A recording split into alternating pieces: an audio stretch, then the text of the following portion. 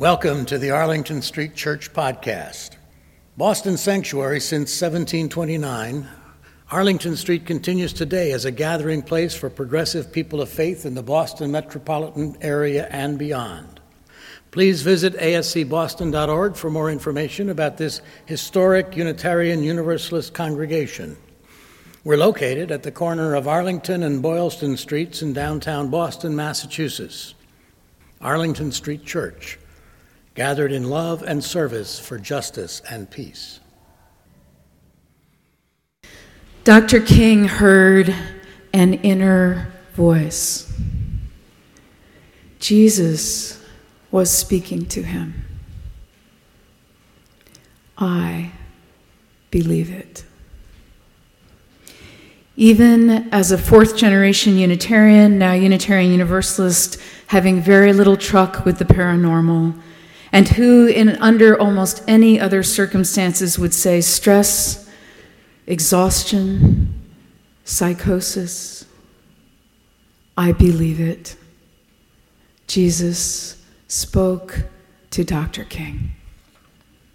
Everything he believed, the guiding light of his words and actions as a civil rights giant, was rooted in his faith in Jesus. There was nothing abstract about their relationship. On January 27th, 1956, soon after agreeing to become the spokesman for the Montgomery bus boycott, Dr. King began receiving nightly phone calls from people threatening to kill him and his family. Unable to sleep and tormented by visions of his little girl suffering, he broke down one night. As David J. Garrow writes in Bearing the Cross, it was at that moment, standing in his kitchen, Dr. King heard a voice inside himself telling him to carry on. As he told it, Martin Luther, stand up for righteousness. Stand up for justice, stand up for truth, and lo, I will be with you. I heard the voice of Jesus, he says, saying still to fight on. He promised never to leave me, never to leave me alone. 3 nights later, Dr. King was out at a meeting at church. Coretta, 2-month-old Yoki, and parishioner Mary Lucy Williams were at home with them when an explosion rocked the house, filling the front room with smoke and shattered glass. Those watching Dr. King as he learned the news were surprised by his calm and steady demeanor. Looking back on it, Dr. King agreed that he had accepted word of the bombing calmly. My religious experience a few nights before, he said, had given me the strength to face it. Dr. King's faith was the foundation of his capacity for his extraordinary life's work. Every moment of the suffering he and his family and followers endured was transmuted in the fire of that faith. Through faith, their suffering became vision, tenacity, love. While a relationship to Jesus may and may not be at the heart of your faith or mine, I invite you to join me in a deep consideration and articulation of the faith that sustains us, a faith strong enough to get us through sleepless nights and waking nightmares. How do you complete the sentence that begins, I believe? And most importantly, how does each of us live that faith? There is a dynamic tension in Dr. King's faith, as there was in that of Jesus. History professor and author William H. Chafe names the tension as an embrace, on the one hand, of the Christian gospel of unconditional love, and on the other hand, of the Jewish scripture's prophetic insistence on righteous justice. We don't do Dr. King justice when we speak only of his work for mediation and reconciliation. He said this succinctly. He said, "As much as I deplore violence, there is one evil that is worse than violence: cowardice."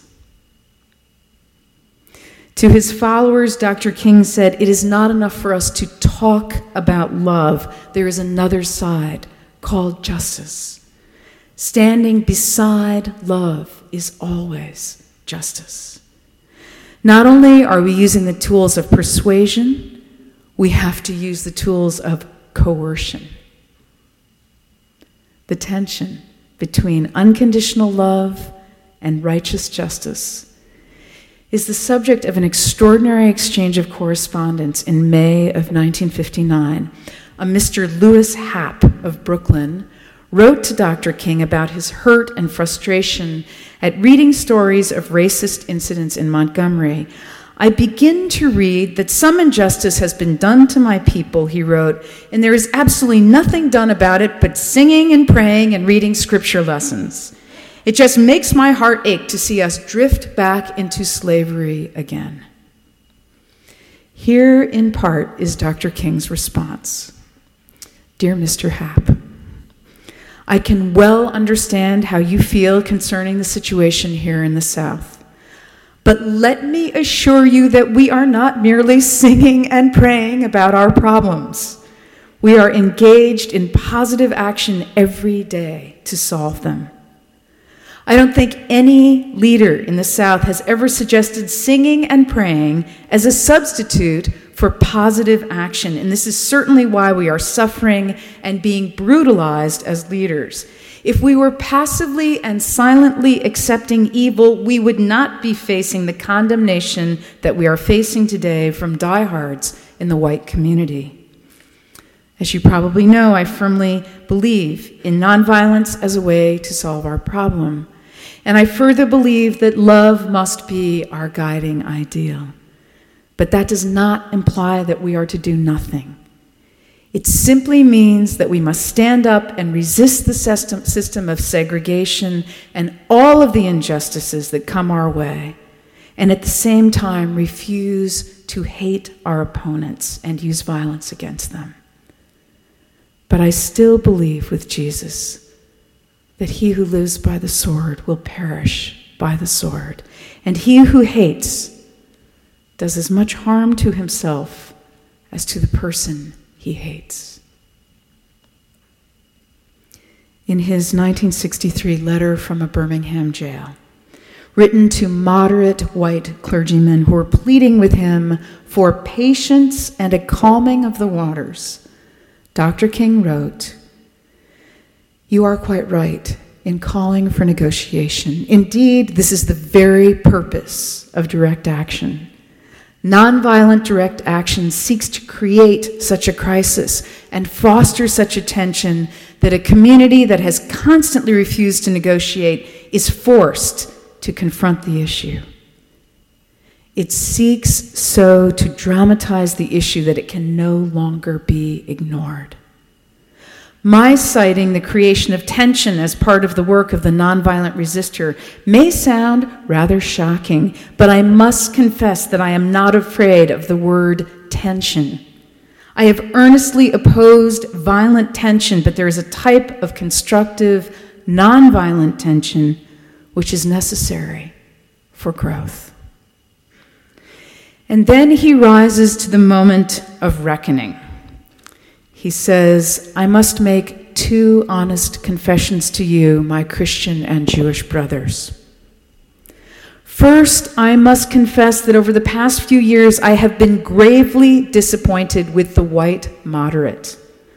I have almost reached the regrettable conclusion that the Negro's great stumbling block in his stride toward freedom is not the white citizen's counselor or the Ku Klux Klanner, but the white moderate, who is more devoted to order than to justice, who prefers a negative peace, which is the absence of tension, to a positive peace, which is the presence of justice. Shallow understanding from people of goodwill is more frustrating than absolute misunderstanding from those of ill will. Lukewarm acceptance is much more bewildering than outright rejection. I preached last Sunday morning about integrity. Integrity as living undivided, without regret. Dr. King's integrity, his profound answer to the call of his faith, compelled him to forge inextricable links among racial justice, economic justice, and peace. He said we are engaged in a social revolution. The evils of racism, economic exploitation, and militarism are all tied together, and you can't really get rid of one without getting rid of the others. Calling for basic structural changes in the architecture of American society, he insisted that a just society required a radical redistribution of economic and political power. Taking a position against the Vietnam War was costly in every way, but his faith demanded it. Compelled by his religious convictions to the life of a prophet, Dr. King was hounded mercilessly by J. Edgar Hoover and the FBI, which sent him tapes they had made illegally documenting his sexual infidelities, along with a letter suggesting he commit suicide.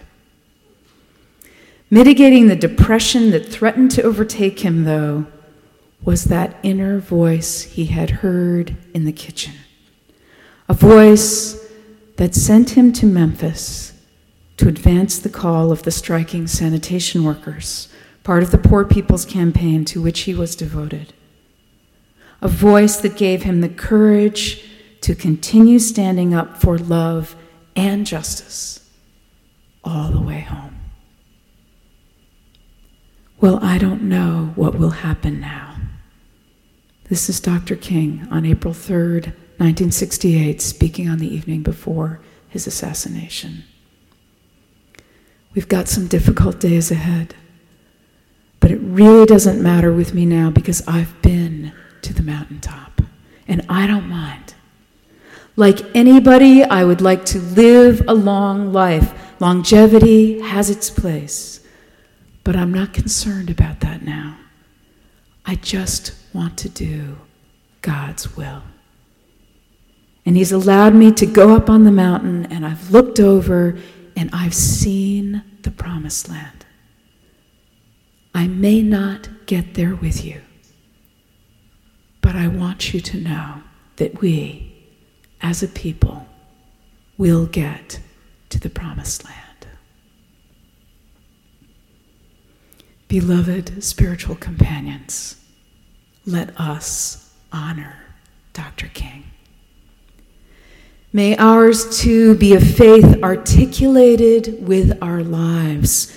May ours too be a faith that embraces both unconditional love and righteous justice, with justice always standing beside love. May ours too be a faith that transmutes suffering into vision, tenacity, and love.